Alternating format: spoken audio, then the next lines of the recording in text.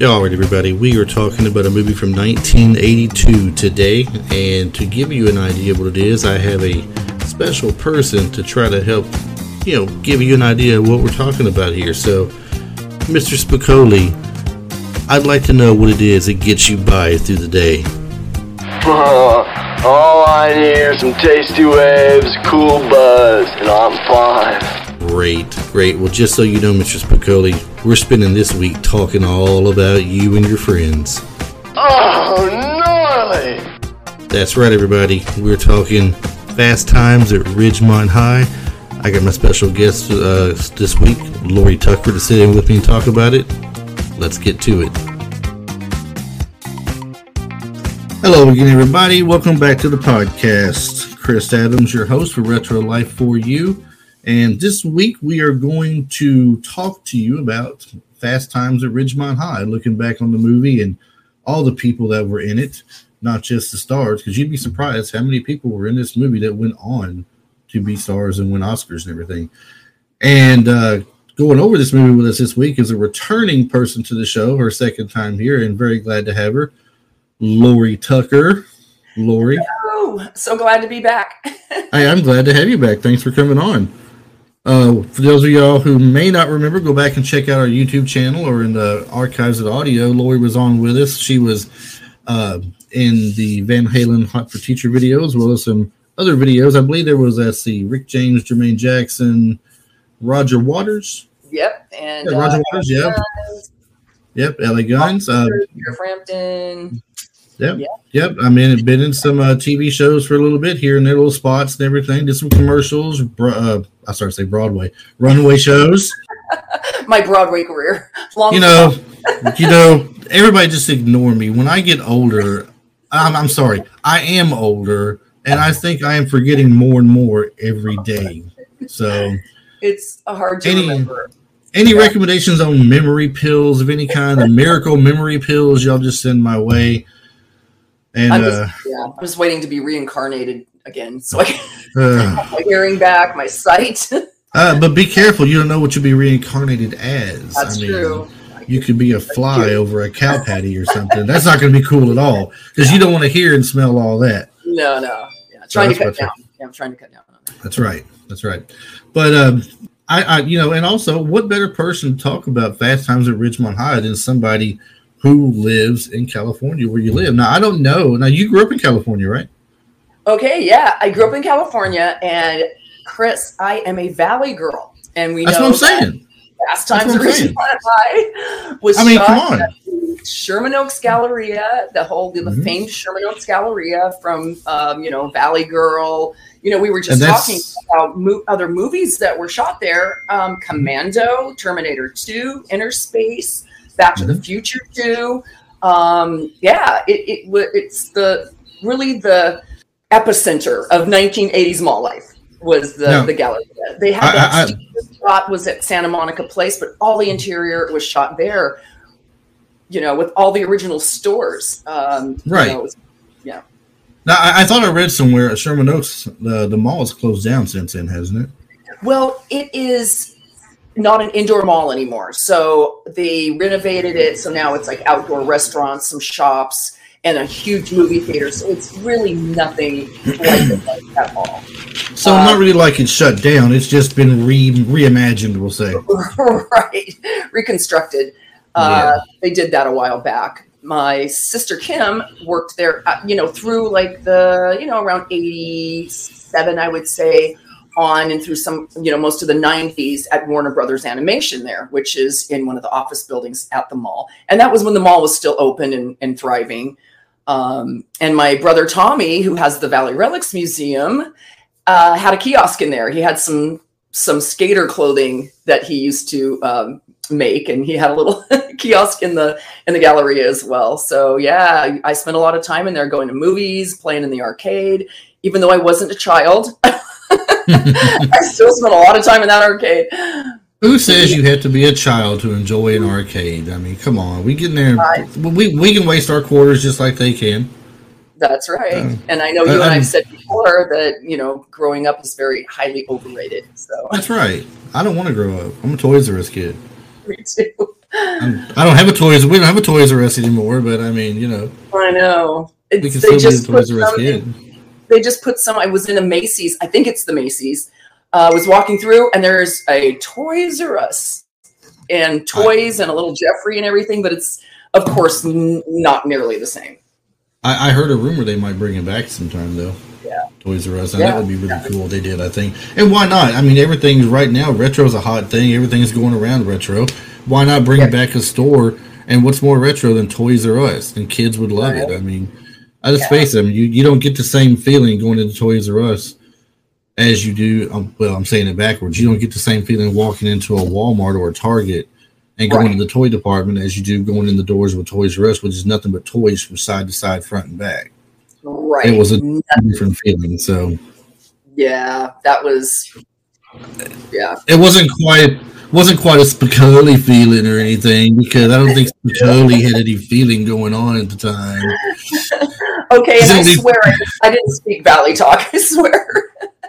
That was not supposed to be Valley Talk. That's supposed to be Stoner Talk. Oh no, that's Stoner Talk. Yeah, that's surfer Stoner Talk. Yeah, because he definitely had that surfer. He definitely did that stone surfer sound to him the whole movie. I don't even know if he was supposed to be stoned the whole movie or not, but they said the teacher that played Mr. Hand's character was supposed to wonder if all kids were stoned all the time. Right. You know? Yeah, Ray Walston. He was really perfect in that role. He was, in rewatching it past few days, I didn't realize what a good job he did in that movie, you know. You know, the movie, the role for that was originally offered to Fred Gwynne. Right. Which was Herman Munster, and he turned it down because he said it was a bit too vulgar for him and with the sexual exploitations. But at the same time, if you're looking at it, I mean, that's the kind of movie that it is. It's like a Porky's. It's like an Animal House. Right. I guess the only real difference is I still laugh at Porky's today. I couldn't get, I mean, I don't even think I even got a giggle out of rewatching this. I mean, I rewatched it because I've seen it and I liked it, but I'm sitting there wondering to myself, I'm like, why did I laugh so much at this when it first came out? Like you said earlier, it's because I was a younger 14-year-old. I could probably relate to a lot of it. Right. And it was funnier at the time. It kind of reminds me of, I waited, well, I didn't really wait for it specifically, but this is completely off topic. I'm sorry, everybody, but I got to get it out there. But Kiss, they made a movie called Kiss Meets the Phantom of the Park in 1977, 78, I think. It was on ABC. Yeah. And at the time, I watched it as a young kid. I'm like, this is awesome. Look at these guys. They do rock and roll. They got superpowers. They get paint on their face. Yeah. And then they re-released this movie on VHS, and I went straight to the store and bought it. And I was excited. I put it in the VCR when I got home. Yes, VCRs were still around at that time. And I started watching it, and it's like, wow. I feel like anything you watch or listen to through your puberty years, like 12 to 16, everything's so intense and your emotions are out there, and it's everything's like crazy, and all my favorite songs from that time and movies and everything, and then you rewatch it or even listen to some of the songs and you're like, I don't know. I'm gonna say you're right. I'm gonna relate that to something different, because when you get older, your emotions tend to be a little bit stronger. Right. And you watch a movie that has a sad scene in it. Or if you're a guy and your sports team does something really well and they win, you get overly excited. You hate to admit it, but your eyes start tearing up too easy. And you're like, this isn't right. Man, this isn't happening. Chris, but, do you cry in the Hallmark commercials? I do. Okay. What's the word? Don't tell nobody. Your secret's good. I know you. Hold on. Did you say Hallmark movies? Hallmark commercials. No. I'm safe. I only watch Lifetime. Good. Never mind. Okay. Oh, good. I don't watch that either for y'all listening. Just so y'all know. But back to the movie. Okay. Fast Times at Ridgemont, 1982. Right. Directed by Amy Heckerling. Right, and her directorial debut. She went on to make a few good movies after that too, like Clueless, Look Who's Talking, and written by Cameron Crowe, who of Jerry Maguire fame. Yeah. And I love that he has his, Nancy Wilson, his wife, in that little cameo in the car. Right. And you know what? I didn't catch that. I never caught that. I don't know why I didn't. Even when I watched it again this week, I didn't catch it. And I'm looking through some trivia stuff, and it mentioned it. And I'm like, no. And to go back and look, I'm like, wow, it is. Look at that. How did I miss that? I was a huge Hart fan that I noticed that right away. I mean, I loved Hart when I was, I didn't pick up on Hart till the 80s, to be honest with you. I mean, so I don't know if they had a break between some of their albums or not. I went back and seen some of their other ones like Barracuda and Magic Man and all this stuff and everything, which was great stuff. But when I picked back up on them, it was like These Dreams and all their 80s stuff. Yeah, their 80s stuff, basically, when I really picked up on them. Exactly. Right. MTV. I started to say VH1, which wasn't a thing at the time. MTV, Friday Night Videos. You had a thing on TBS. It was some kind of rock blocks that they did from 9 to 11. I'd watch it every Friday as well. It's crazy. I couldn't believe I missed that and everything. There's we'll touch on it a little bit more in a minute. There's so many names in there that you probably recognized that, and some you may not have. Might not have caught them that went on to do more movies and do good stuff. And also, I think they got nominated for Oscars and things. Yeah, well, you have Eric Stoltz. Nicolas Cage. Since you mentioned Eric Stoltz, Sean Penn's two stoner buddies. Right? I didn't recognize either one of them at the time. Eric Stoltz. Eric Stoltz. Face going. Well, Eric Stoltz I recognized, but looking at Anthony Edwards' face, yes, I was like, oh my God, I know who that is, but I don't know who it is. And then I looked and Anthony Edwards. Yeah, Eric Stoltz. I was like, that looks like Eric Stoltz. Yeah. And the other guy was like, and then I started looking at the credits and I see Stoner Buddy, Eric Stoltz. I'm like, well, that was right. And then it says Stoner Buddy, Anthony Edwards. Like, wait, you're telling me Goose was in this? Right. Goose was a Stoner Buddy? Or, I mean, the doctor from ER? God. And I have to say, watching this, it's just Judge Reinhold. It looks like he's 30. I think just he's a tall dude, and he looks like he could have been a teacher or a teacher's assistant or one of the coaches or something. But he does not look like a teenager. He didn't feel like a 17-year-old, and I'm sure he wasn't 17 years old. I don't think he had the Ralph Macchio thing going on for him. He could play a much younger guy. And like you said, it just really threw that character off a bit. There were some other people offered the role or wanted the role. Matter of fact, Nicolas Cage wanted to read for the role, but they said that when he gave him a little bit of it, his stuff was just too dark and down for him. Wow, go figure. Go figure. Yeah, nothing's ever upbeat and bright about him. It doesn't seem like, when he does, you get scared because it doesn't sound right. Right. You think the world's coming to an end. Right. And I think Judge Reinhold does a great job. It's just, he doesn't fit in with that the 15, because his sister's supposed to be the 15-year-old virgin, and it's like he looks like he's 32. Right. And I don't know anybody at 17. I didn't know anybody at 17 who was super happy to be working at the fast food restaurant, being over the fries or something. I mean, none of us at 17 really liked our jobs. Right. We wanted to be out having fun with our friends and everything. It's great that we had money to run around with on our days off with our friends. But, and, you start learning, of course, you look back on it and you're glad you did because you started learning some responsibilities and stuff and all these things. At the time, though, it's nothing you're really for. But he was just too over the top enjoying his job. Yeah. And then the breakdown scene where he loses the job is still funny. Yeah. That is still great. Definitely. The customer wanting 100% satisfaction. He says, "Shut up, jerk! How about I 100% kick your butt?"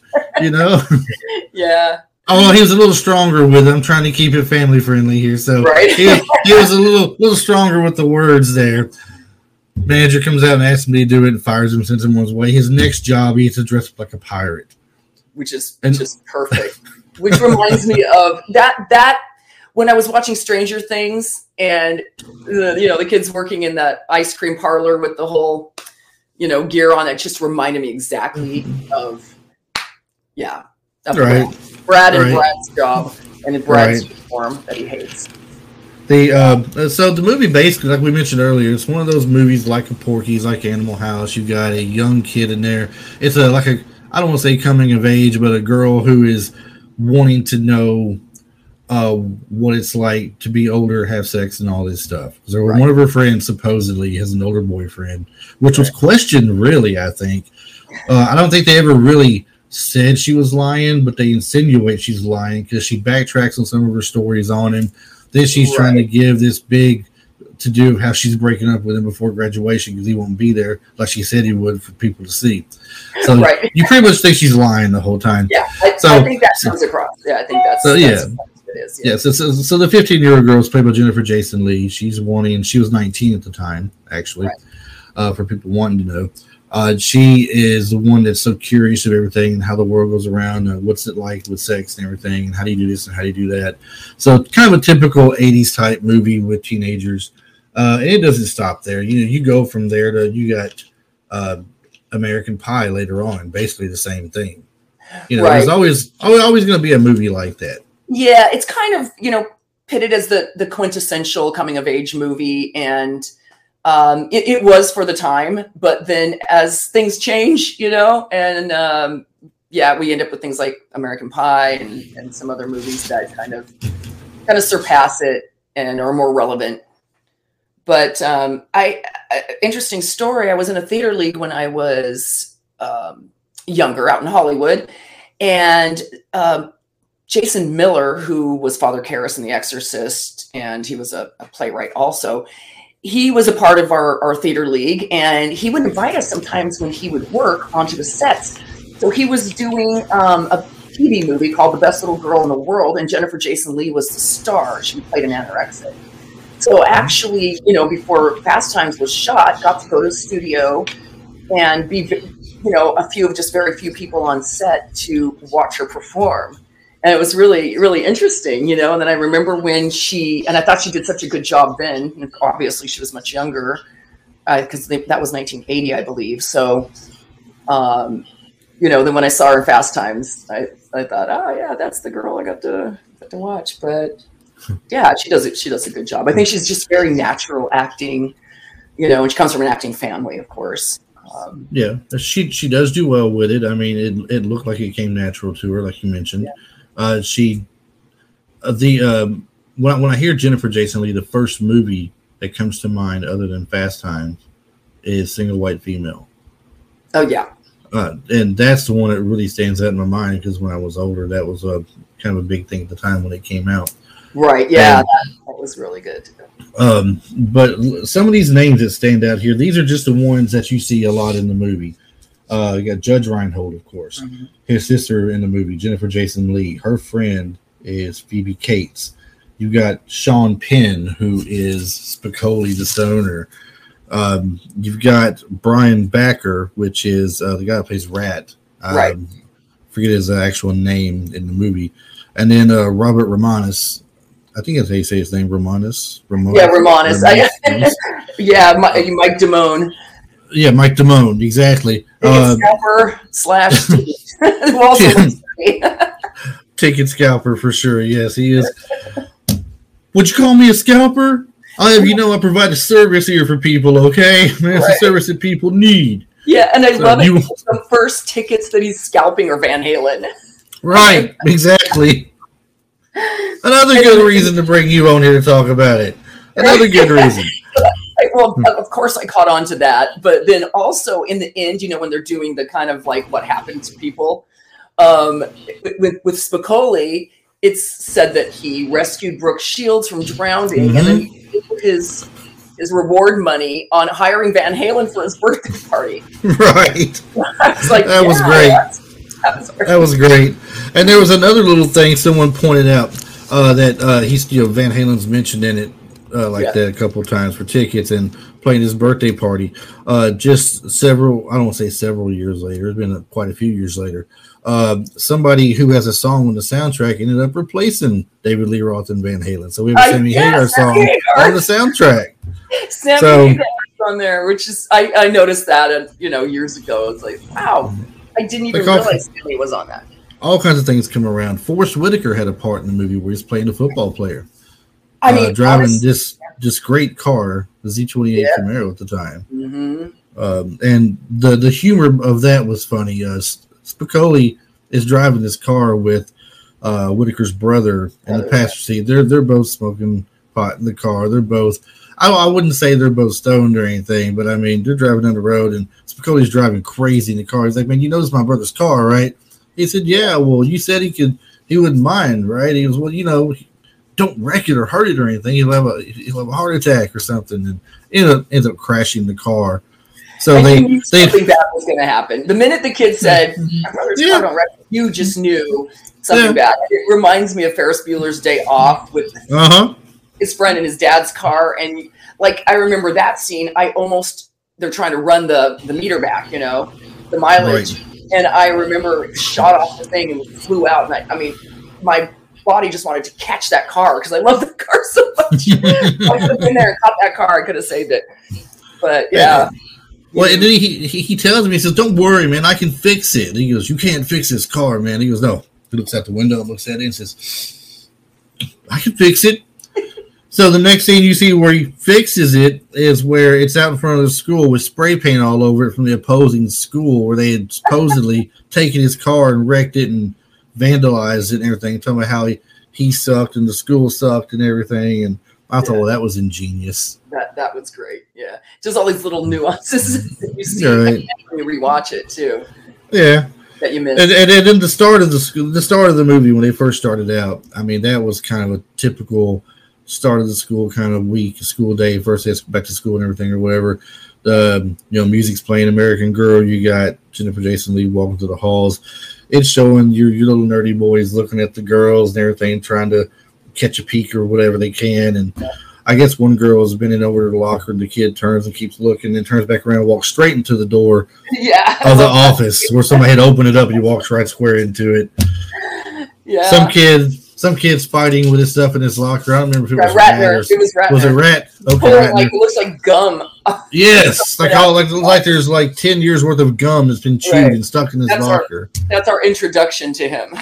Right, exactly. I mean, you're like, okay. No, it's like crazy first day back. You got Judge Reinhold pulling in his car, his fancy Buick LeSabre. He's coming in. He's pointing at everybody. He's Mr. Popular, I guess, and it's his idea to break up with his girlfriend because it's their last year, and they owe it to themselves to be with other people and experience things and stuff. And then he gets talking to him. He gets fired from the job, and he's talking to his girlfriend at the supposed pep rally that nobody has any pep in whatsoever. Right, except that one girl. Except Kelly Maroney, who's out there trying to tell people like this is how they should act and everything. And she breaks up with him with the same speech at the pep rally. That is the same speech that he had been rehearsing to himself. Yeah, and because I love that scene where he's rehearsing in the mirror, and you're like, "Oh, you rat!" You dirty dog! You're gonna break up with him. And then comes right back that, and it's perfect. Yeah. I want friends. I want to be friends. And he's like, "Okay." Yeah. The look on his face is really good. Yeah, it's really brilliant. Yeah, it's like he's like, "Beat me to it." Right. All right. Let's see. Well, then you got kind of like the story, like you want Ratner to end up with Jennifer Jason Leigh in a way. He's the at least if you're the guy who might have felt like you were the quiet nerdy one in school or something, right? Who wants the guy to get the girl and everything. So you're like you're wanting him to end up getting the girl and all that, and he gets there and he's got the situation where he's there. It's a home run for him all the way, and he freaks out. And he just, it's it. He's got to go. His sister wants the car back. He's got to get back. Right. And that's it. But at the same time, though, they make Jennifer Jason Leigh's character look really bad in the process. I mean, she's been with somebody like once already. Now they make her look like she'll put it out there for anybody. Like literally almost seems like the next day she's doing that, and then the next day she's with right. Right. They make it look like she is just sex starved and will be with anybody she can, and makes her look like she's easy or something. And so it kind of, in a sense, it kind of makes her look bad. I get it if the movie's about wanting her character to know what it's like and everything, and she does find out. Right. Lies about her age to get with an older guy and everything, and all the good stuff. But now, I have to say, in rewatching it too, I didn't remember it like that, her character. Right. And as it was going, I was like, oh yeah, she's really, I didn't remember that either. Yeah. The biggest thing I remember about the movie, because it's been talked about so many times, is Phoebe Cates coming up out of the pool. Right. And that was and I'd forgotten that it really, all it was Judge Reinhold picturing in his mind her, and we won't go far into what he was doing. He doesn't really do it. Right. So, and he's like, doesn't anybody knock anymore? You feel for him on that one, it's kind of a, yeah, he's in an embarrassing situation, we'll say.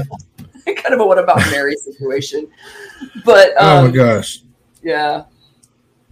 Probably most guys' favorite scene in the movie, and probably, when they're 14, 15, 16, and probably still their favorite scene in the movie. I'd say for guys, the favorite scene in the movie is Phoebe Cates coming up out of the pool. Absolutely. And then walking up to Judge Reinhold's character, and that being that. So, I mean, it's right. But at the same time, we could appreciate the rest of the movie still. I mean, sure, yes, absolutely. Spicoli's talked about quite a lot. He's humorous. I mean, he's not outrageously funny, but I mean, he does things to test the teacher so much. He comes in late. He's not really smart with him, but he's just like I don't care kind of attitude with him. Like, right. I just couldn't be here on time, He's really, a comedy relief in this movie. Like, every few scenes, he's just, doing it. And I also, watching that again, I really, really, being here in California, being around surfers and stoners a lot, watching his performance, he actually does an amazing job. I mean, he's so subtle and low key about it, and so his concentration and character study on that was just so perfect, because he goes on to win Academy Awards and writes and directs and everything. But I just thought some of my favorite scenes are Spicoli scenes. Yeah, there's a tidbit about Sean Penn on IMDb when you look at the trivia section, where he talks about how during the times where he was recording scenes, he didn't want anybody who was not movie related to be on the set. Okay. And I don't understand why that would be or anything, what the big deal is, but that was one of his requests. Nobody who is not movie related or needed can be on the set. Yeah. Well, somebody completely ignores that one day and brings two people on to walk them around and show them things, but keeps them way, way clear of him. Right. He never sees them. Right. So he walks up to that guy after they leave. Somebody, he goes, "There's people here."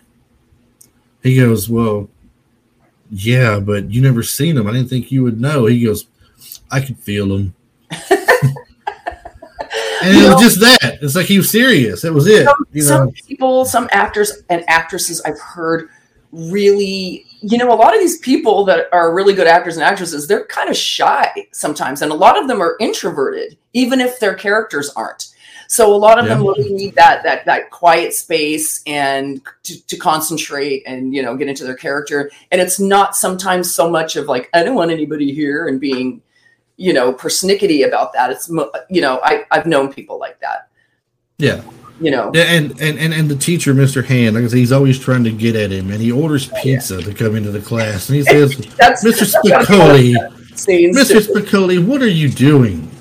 He says, taking in some U.S. history and eating some food. He goes, and I thought about it. Yeah, he goes, you're here, we're here, so, Yeah, it's not just your time, isn't it like our time? Right, exactly. Our time together, so I thought it was funny. The teacher shares the pizza, Yes. And it reminds me of, that scene reminds me later of in Clueless, which Amy Heckerling, wrote, where she gets flowers delivered to herself, from as if they're from somebody, but they're not. And that kind of reminds me of the whole pizza scene, And then he gives everybody a slice of, he calls 4 people up there to get a slice of the pizza because he's just like, looks like he's going to cry. He's like, it's my pizza, Pizza, dude. Amy Heckerling says that Sean Penn and his pals were actually smoking marijuana in the van as he exited for the prom. As they were coming out, I guess it was not a fog machine; it was an actual Cheech and Chong moment. Oh my God. Getting in great. There. And speaking of the van,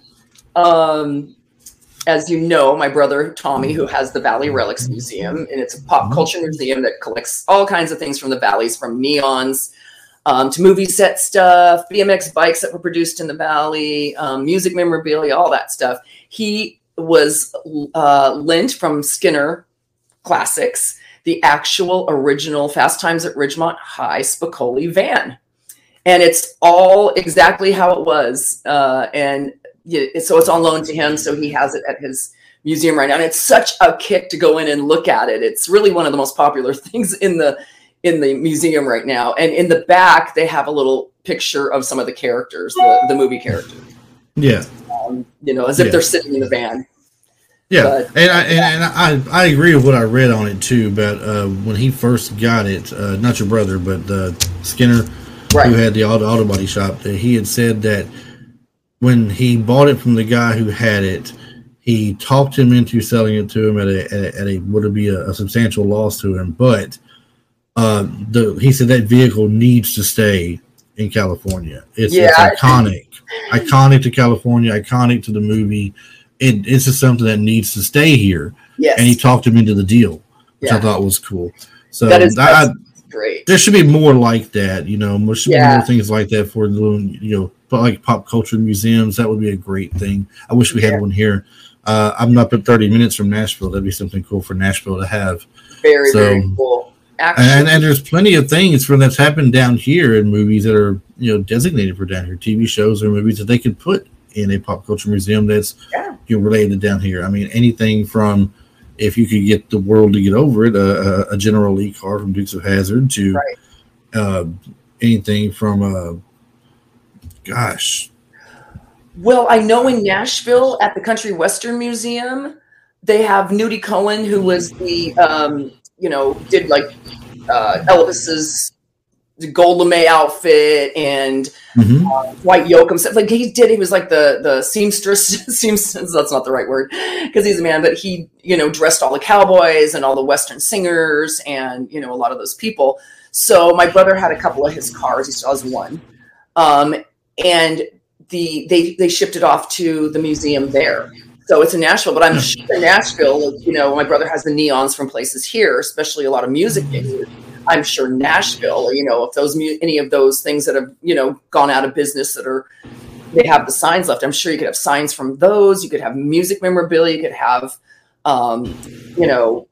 like you said, the movie stuff. Because, part of the Green Mile was filmed here. They could take things from the Green Mile and put there. Yeah, there are plenty of things. There's plenty of places here actually with memorabilia and stuff for country western and stuff. Johnny Cash has a place here.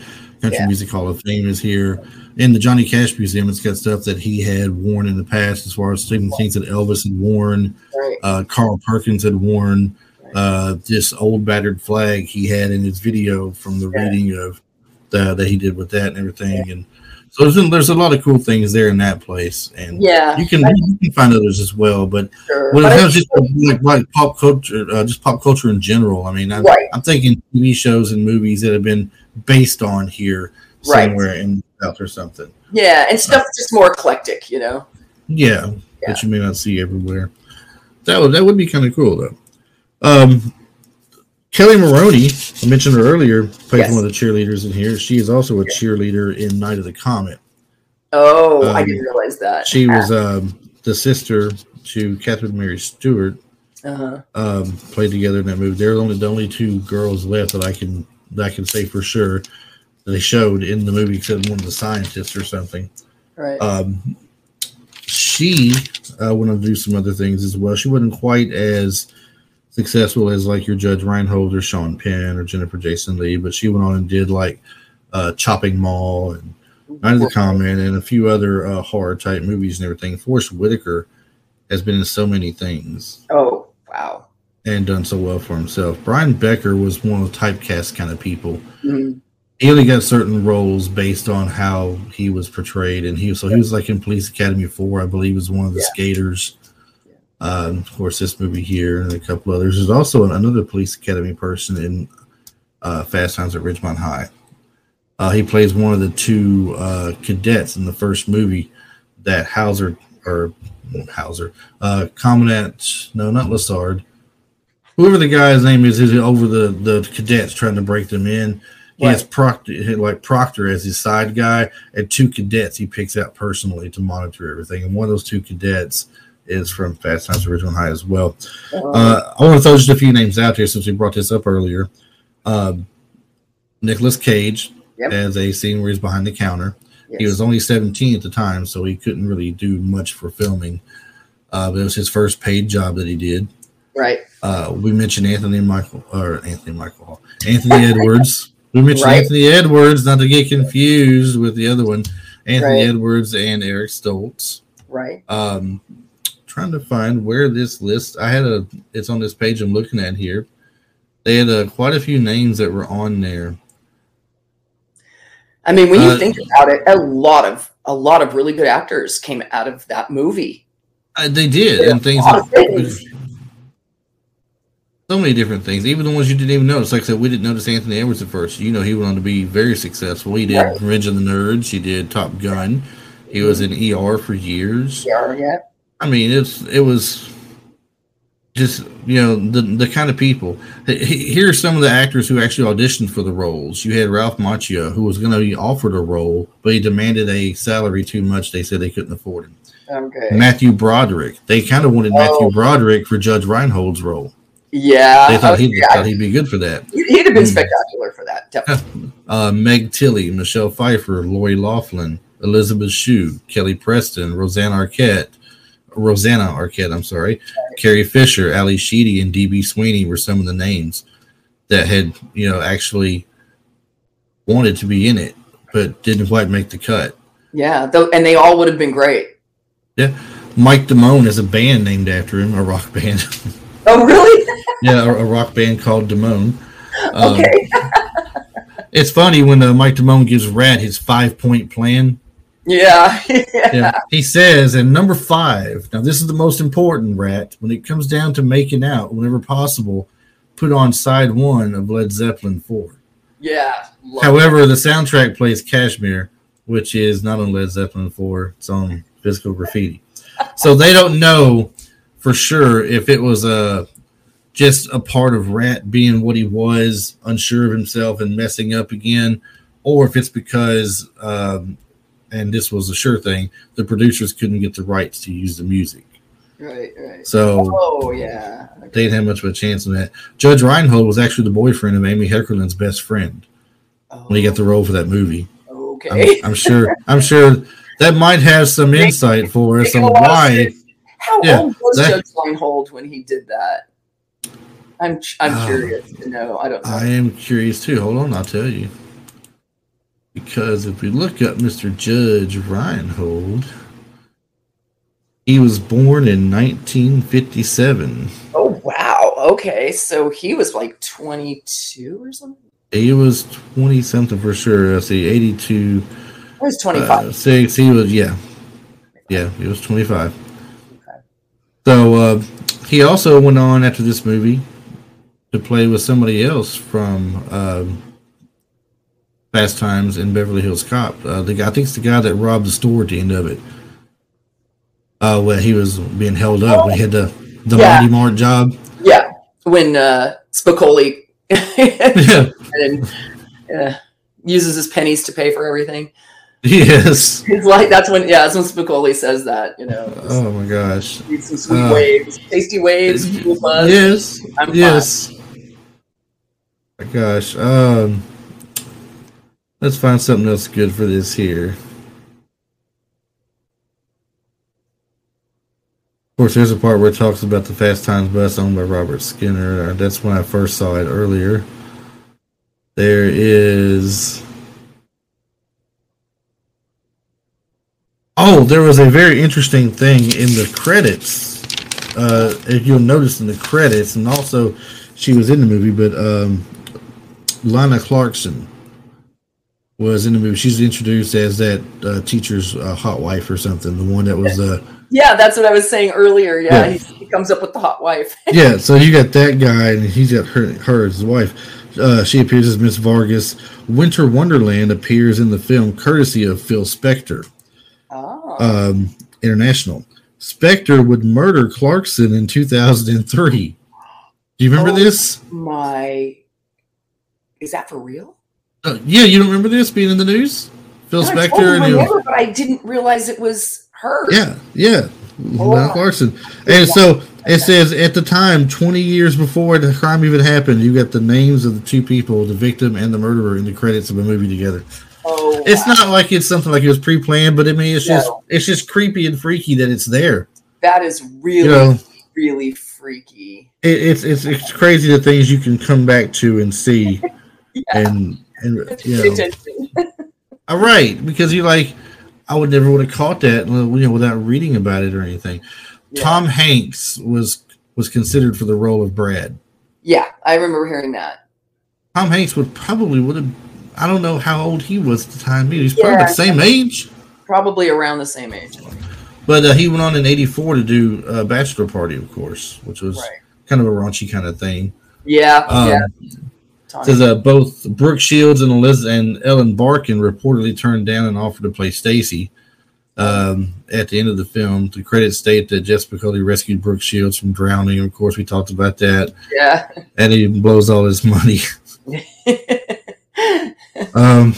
Gosh, the only thing that would have been better was if they had a band in there at the time when it happened. Yeah. That would have been better. That'd been great just to show them at the time, and like have a flashback to his party with them playing. Yeah, with Van Halen playing another Eddie Van Halen backyard bash. Right. That would have been great. This is Matthew Broderick turned down the role of Brad Hamilton when his father became terminally ill. The girl from Family Ties, Justine Bateman, turned down the role of playing Stacy because she wanted to do Family Ties. Okay. That was already successful. I guess she didn't want to leave. Yeah. Talks about Phoebe Cates, how her character Linda likes older men. She'd later go on to marry Kevin Kline, 15 years older than her. Right. Jodie Foster was considered to play Stacy, but she was uninterested in the role due to her commitment to Yale. Yes. I'd rather stay in school. School is cool. That's right. And she went on to, Yeah. Well, Jodie Foster had some powerhouse. She did well for herself. You sure did. Can't deny. My favorite movie that she's in is Maverick. I know it wasn't exactly her starring role, but I mean, I liked Maverick, the movie, and I thought her character was great in it. I loved it. Diane Lane auditioned for the role of Stacy. Ralph Macchio was asked for a role, but demanded too much money, like I said, for his salary. When Ratner is getting, I thought this was kind of a cool throwback for another movie. When Ratner is getting dating advice from Damone in Damone's bedroom, Ratner is wearing a T-shirt for the movie Popeye in 1980, which starred Ray Walston, who played Popeye Sr. and then Mr. Hand. It didn't stick with me that he was Popeye Sr. I remember he was in My Favorite Martian, I believe it was, but not that. That flew completely over my head. Yeah, me too. Damone's car is a 73 AMC Gremlin, which probably was considered cool at the time. I think people made fun of him a lot later on, though. Yeah. The three cars I see made fun of the most was a Studebaker, a Gremlin, and a Pacer. And then there was that.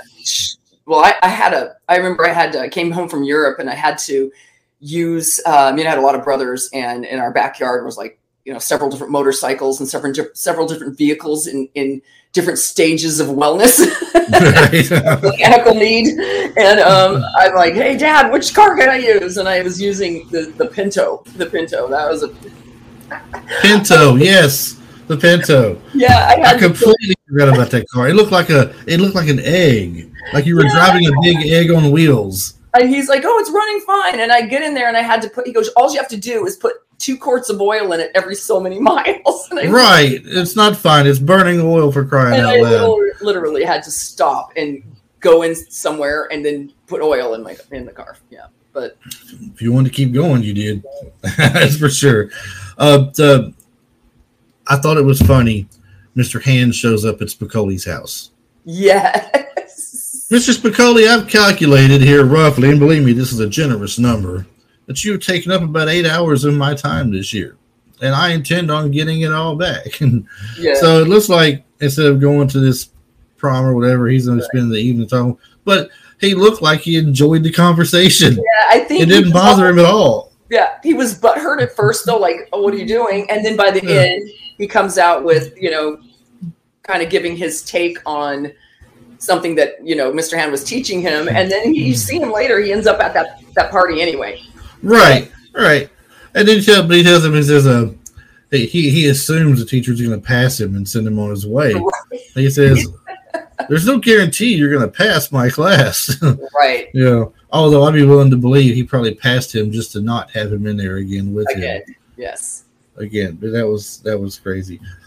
So the movie, it's kind of comes like full circle at this moment now. He had we've got the part with the girl who's curious. She gets with the guy. She knows what it's like. She ends up getting with Mike Damone. We forgot to bring this up, which is Rat's friend. Rat's going to him for advice on what to do, and he ends up being with her in not stellar fashion for him. No. And she ends up getting pregnant from it. Right. Of course, she lied to him. She told him he was the only guy. Mm-hmm. She was not the only guy. Nope. But he was really being dirty and playing it off like he didn't want nothing to do with it. Like, you wanted it, I didn't. All this stuff. And he agrees. When she goes to the clinic. And right. His agreement for it ultimately was to pay for half and drive her there.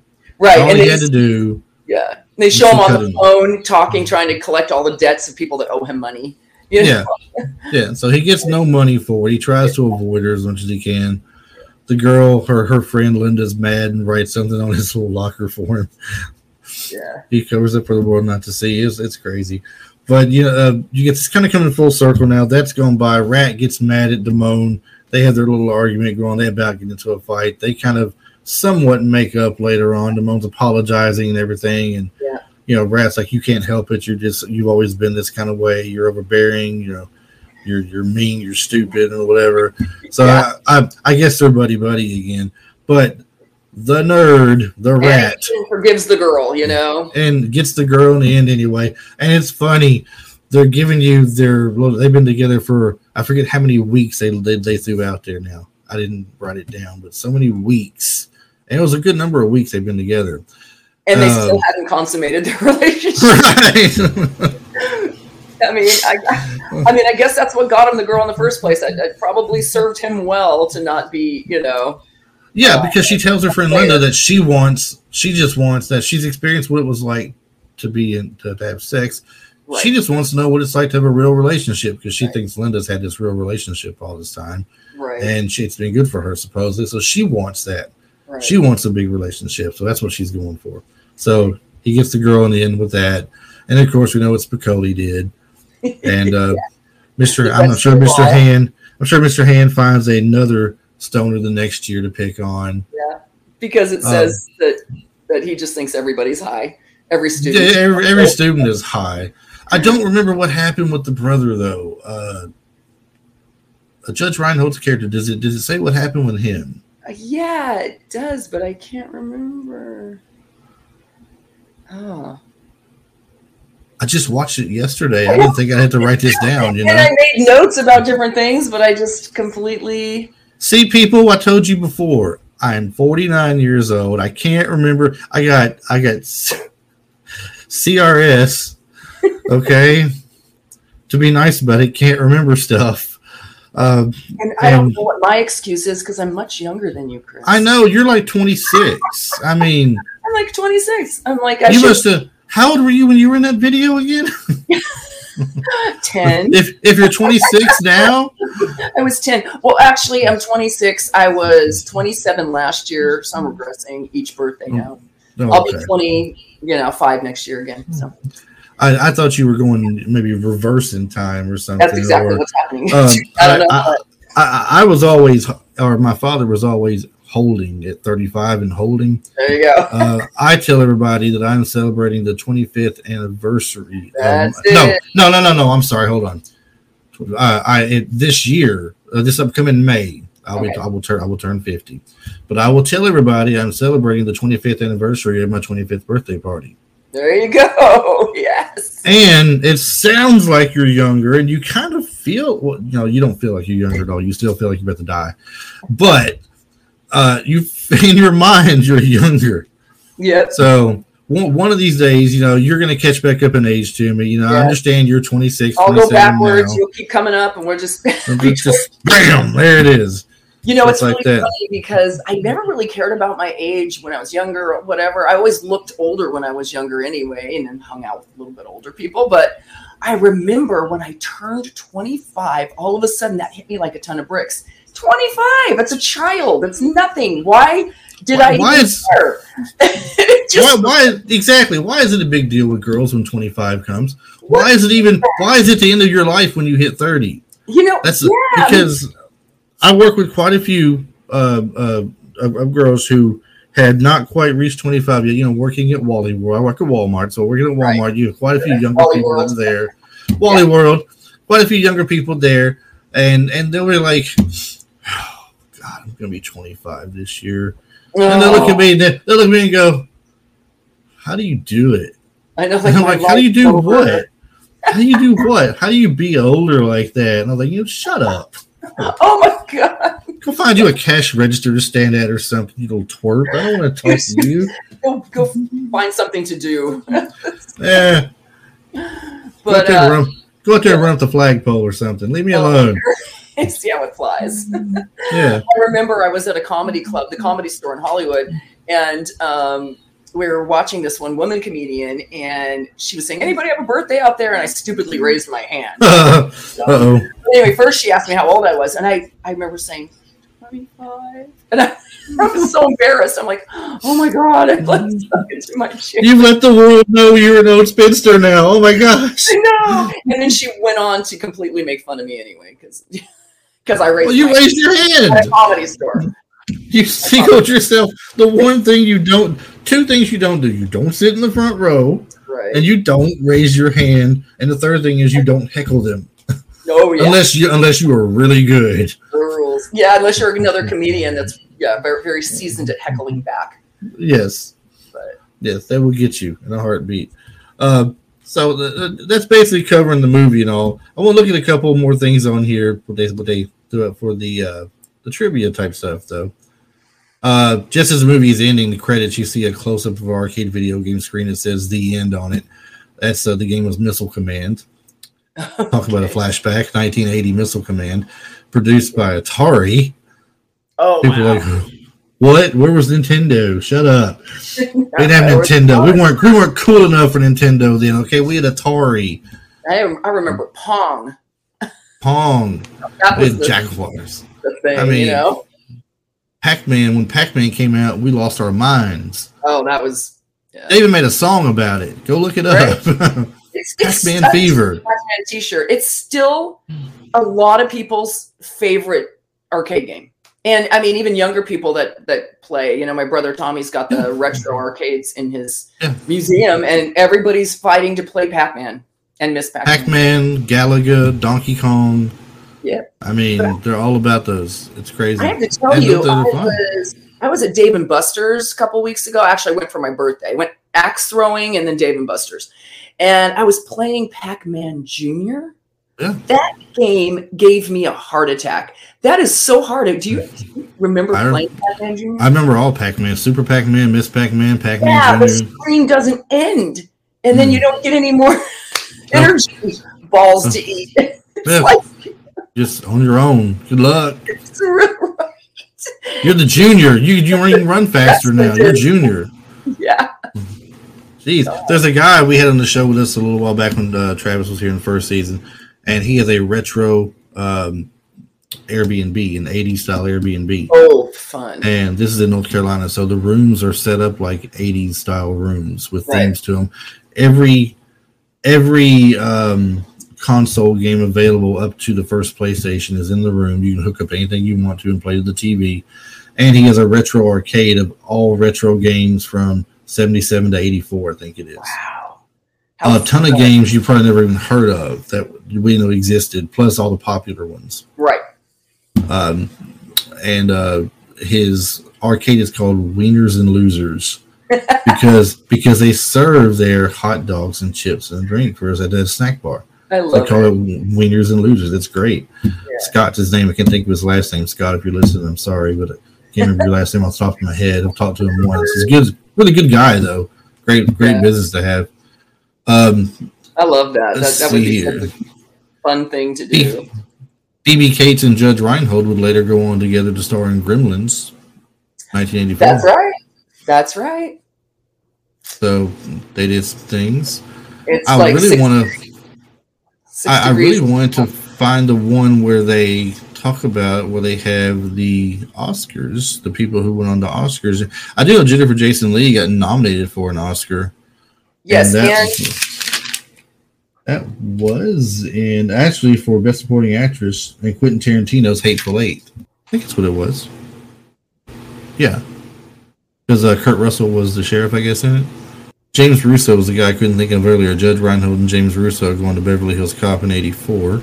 Oh, it was Cameron Crowe's parents that visited the set.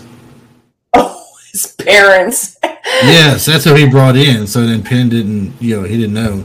He couldn't see them, but he's like, but he felt them there. That's how he knew they were there. Princess and the Pea much? Yeah. Did you know Pamela Springsteen was in the movie? No. Bruce Springsteen's sister. They tell you, they kind of mention it twice. They talk about when he's cleaning his Buick Skylark, he's got that Bruce Springsteen sticker on it, bumper sticker, and he's also wearing a T-shirt in the Mighty Mart scene. She's the other cheerleader. Oh, okay. Yeah, she's the other cheerleader. Okay. I'm gonna have to watch it again. Yeah, just to go back and see that, because you don't realize these things are going on. Yeah. They made a big deal of vans on this. That's what Sean Penn's character Spicoli was about. Christopher Reeve was considered for the role of Jess Spicoli. I don't know about that. No. When I think Christopher Reeve, all I think of is Superman. Oh yeah. Unless I'm missing something. I don't know. That would not have flown, I don't think. I don't know. Melanie Griffith and Tatum O'Neal were considered for the role of Linda. Okay. This movie was number 2 all time for high school movies? Somewhere in there. And they shot it in a couple of different San Fernando Valley school locations as well. I know. Right. Canova and the mall. High, which I used to live down the street from, and I think Chatsworth High. And they said the mall they filmed in, they filmed all after hours. 9 or 9:30 when it closed until because that was a pretty packed, popular mall. That place was packed all the time. Right. Yeah, and I loved it. Like she worked at Perry's Pizza. That was a real place. That was. Really she actually worked there for a month before it filmed. Yeah, right. That's what I saw that she just to get the feel of it. And they had Florsheim shoes, Kenny shoes, Swiss jewelers, and Licorice Pizza, which was music store, vinyls and music store, and What was it called again? You said the vinyl store? Oh, Licorice Pizza. Licorice Pizza was the name of the store. Yeah, so they just made a movie called Licorice Pizza. Well, Licorice Pizzas were music stores out here. I didn't know that. A little bit like later, they turned into just like vinyl stores where you can go and get vinyl still. Yeah, I mean, when it comes to record stores, I remember like Tower Records and Cats, but I don't remember anything like. We have the Warehouse, Tower Records, Ear Candy, Licorice Pizza. Things like Ear Candy and Licorice Pizza were like the smaller little stores. More local. But at one time, it was in the Galleria, and they show that in there. I got you.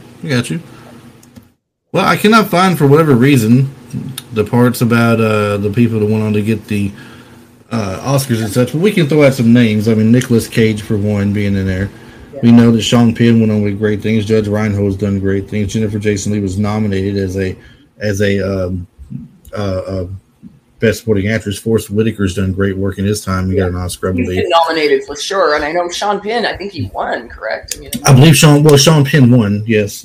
So, I mean, he's the amount of talent they've had in some of these early 80s movies, people don't understand. It's just like when you look at Outsiders. Some of the Outsiders people, you really focus on Ralph Macchio and C. Thomas Howell. Those are two you focus on. Then you got the older brother to C. Thomas Howell is Rob Lowe and Patrick Swayze. But then their friends were Emilio Estevez and Matt Dillon and Tom Cruise. And you're like, all these names in that movie. That is such a... during COVID, I, forced my daughters to watch all these 80s movies with me. Yeah. And, we watched that and they loved that movie. They love that movie. And in rewatching that, having not seen that in so many years, I was stunned in seeing and remembering how many great actors there were in that. Yes, it's great. It is a great film. I'm trying my best. I'd really like to get Danny Boy O'Connor. He bought the house that they filmed, that they lived in, and he opened a museum. He's a friend of my brother's, and Danny Boy just donated a lot of Fast Times at Ridgemont High memorabilia that he had. So there's a number of other things besides the band that my brother does own. That Danny. I didn't know that guy had stuff from Fast Times. I knew that he was big on the Outsiders for sure, right? Yeah, and everything. And I have not done an Outsiders show. I've talked about it before. I've brought it up like we did just now, and just in conversation. But I've never really done a whole show. That's going to be an upcoming thing that I want to do with that. Right. I'm taking my time with it. I'm trying to work on certain ways of doing things now. If I can get certain people to come on here and talk about them that have ties to it in some way, that's great. If I can't, I'll work somebody else in eventually to it. But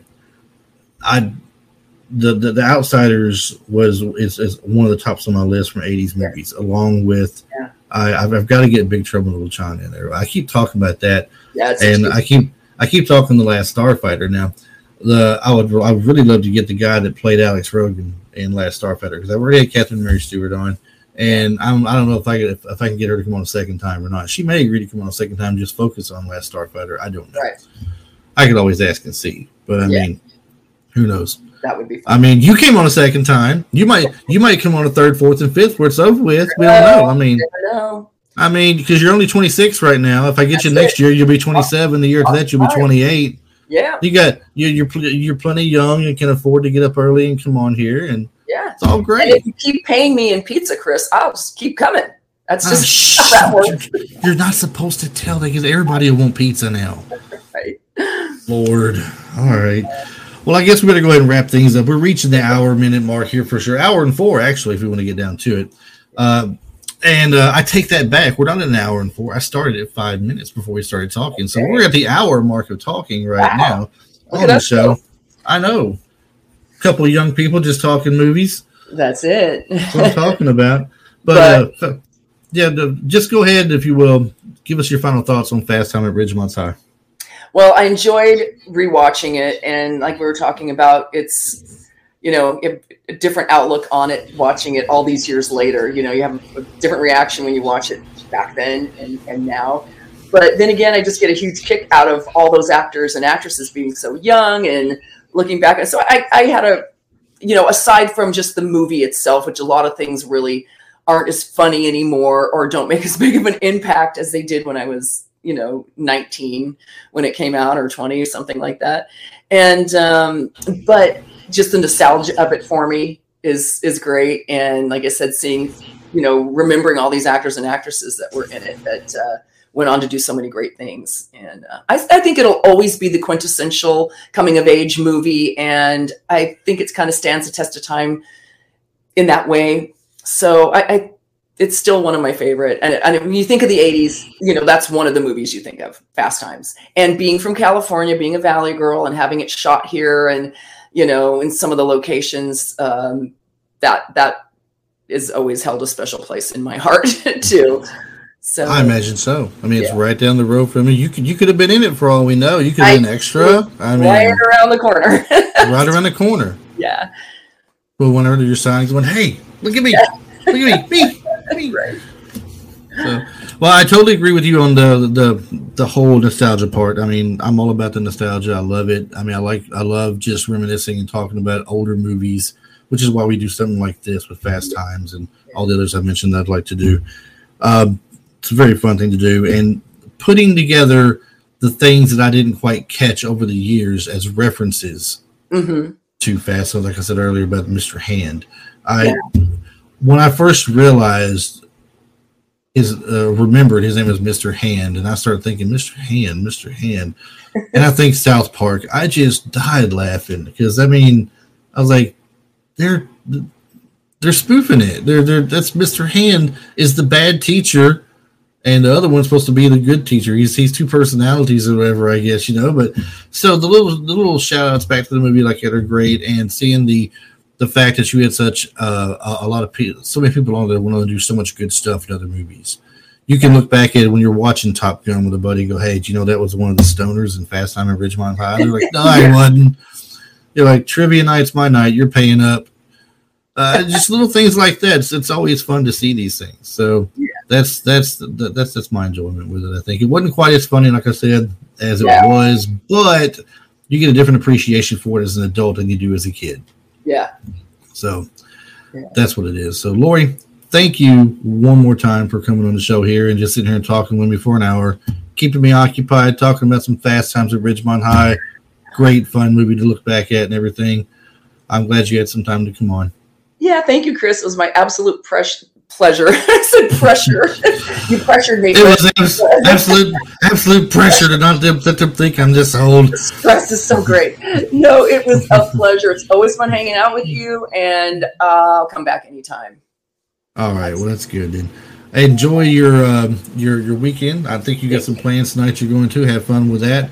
And anybody out there that wants to follow you, I believe you're only doing Instagram, right? For the most part. Yeah, basically Instagram is Lori Tucker, but it's Tucker_Lori, and Lori Tucker on Facebook. And not on Facebook much, but I have all my stories transfer over there. So yeah, the good thing is Instagram does carry over to Facebook. So if you post on there, it's going to show up on Facebook. That's what I found out. That's why I stopped doing both of them. I just push it; it pushes through on it. Yeah. Which is great. So you get your community on both sides for it. Yeah. Speaking of communities, I get this great retro community out there that I hope is following me every week. And you can find us on Instagram as well at Retro Life for You. My stuff transfers over also to Facebook. I do some things on TikTok as far as little video clips I may put on there sometimes that are age-related video clips. I don't do it as often as I should. Time is a factor, it feels like, and so much of a factor I just don't have. But I do it when I can. But you can always find me on Instagram. And if you want to email the show here, retrolifeforyou@gmail.com. You can email me here or DM me on Instagram, and I do return messages. Emails and messages, and I will get back with you on it. It may not be 30 minutes later. It could be a couple of days, but I will get back with you on it. I do promise you that. Thank you for watching the show and listening and everything and being a part of the Retro Life podcast we have. And I look forward to seeing you guys again next week. So, Lori, once again, thanks for being here. I will talk to you later. Thank you. Thanks, everybody, for listening. We'll see you guys next week.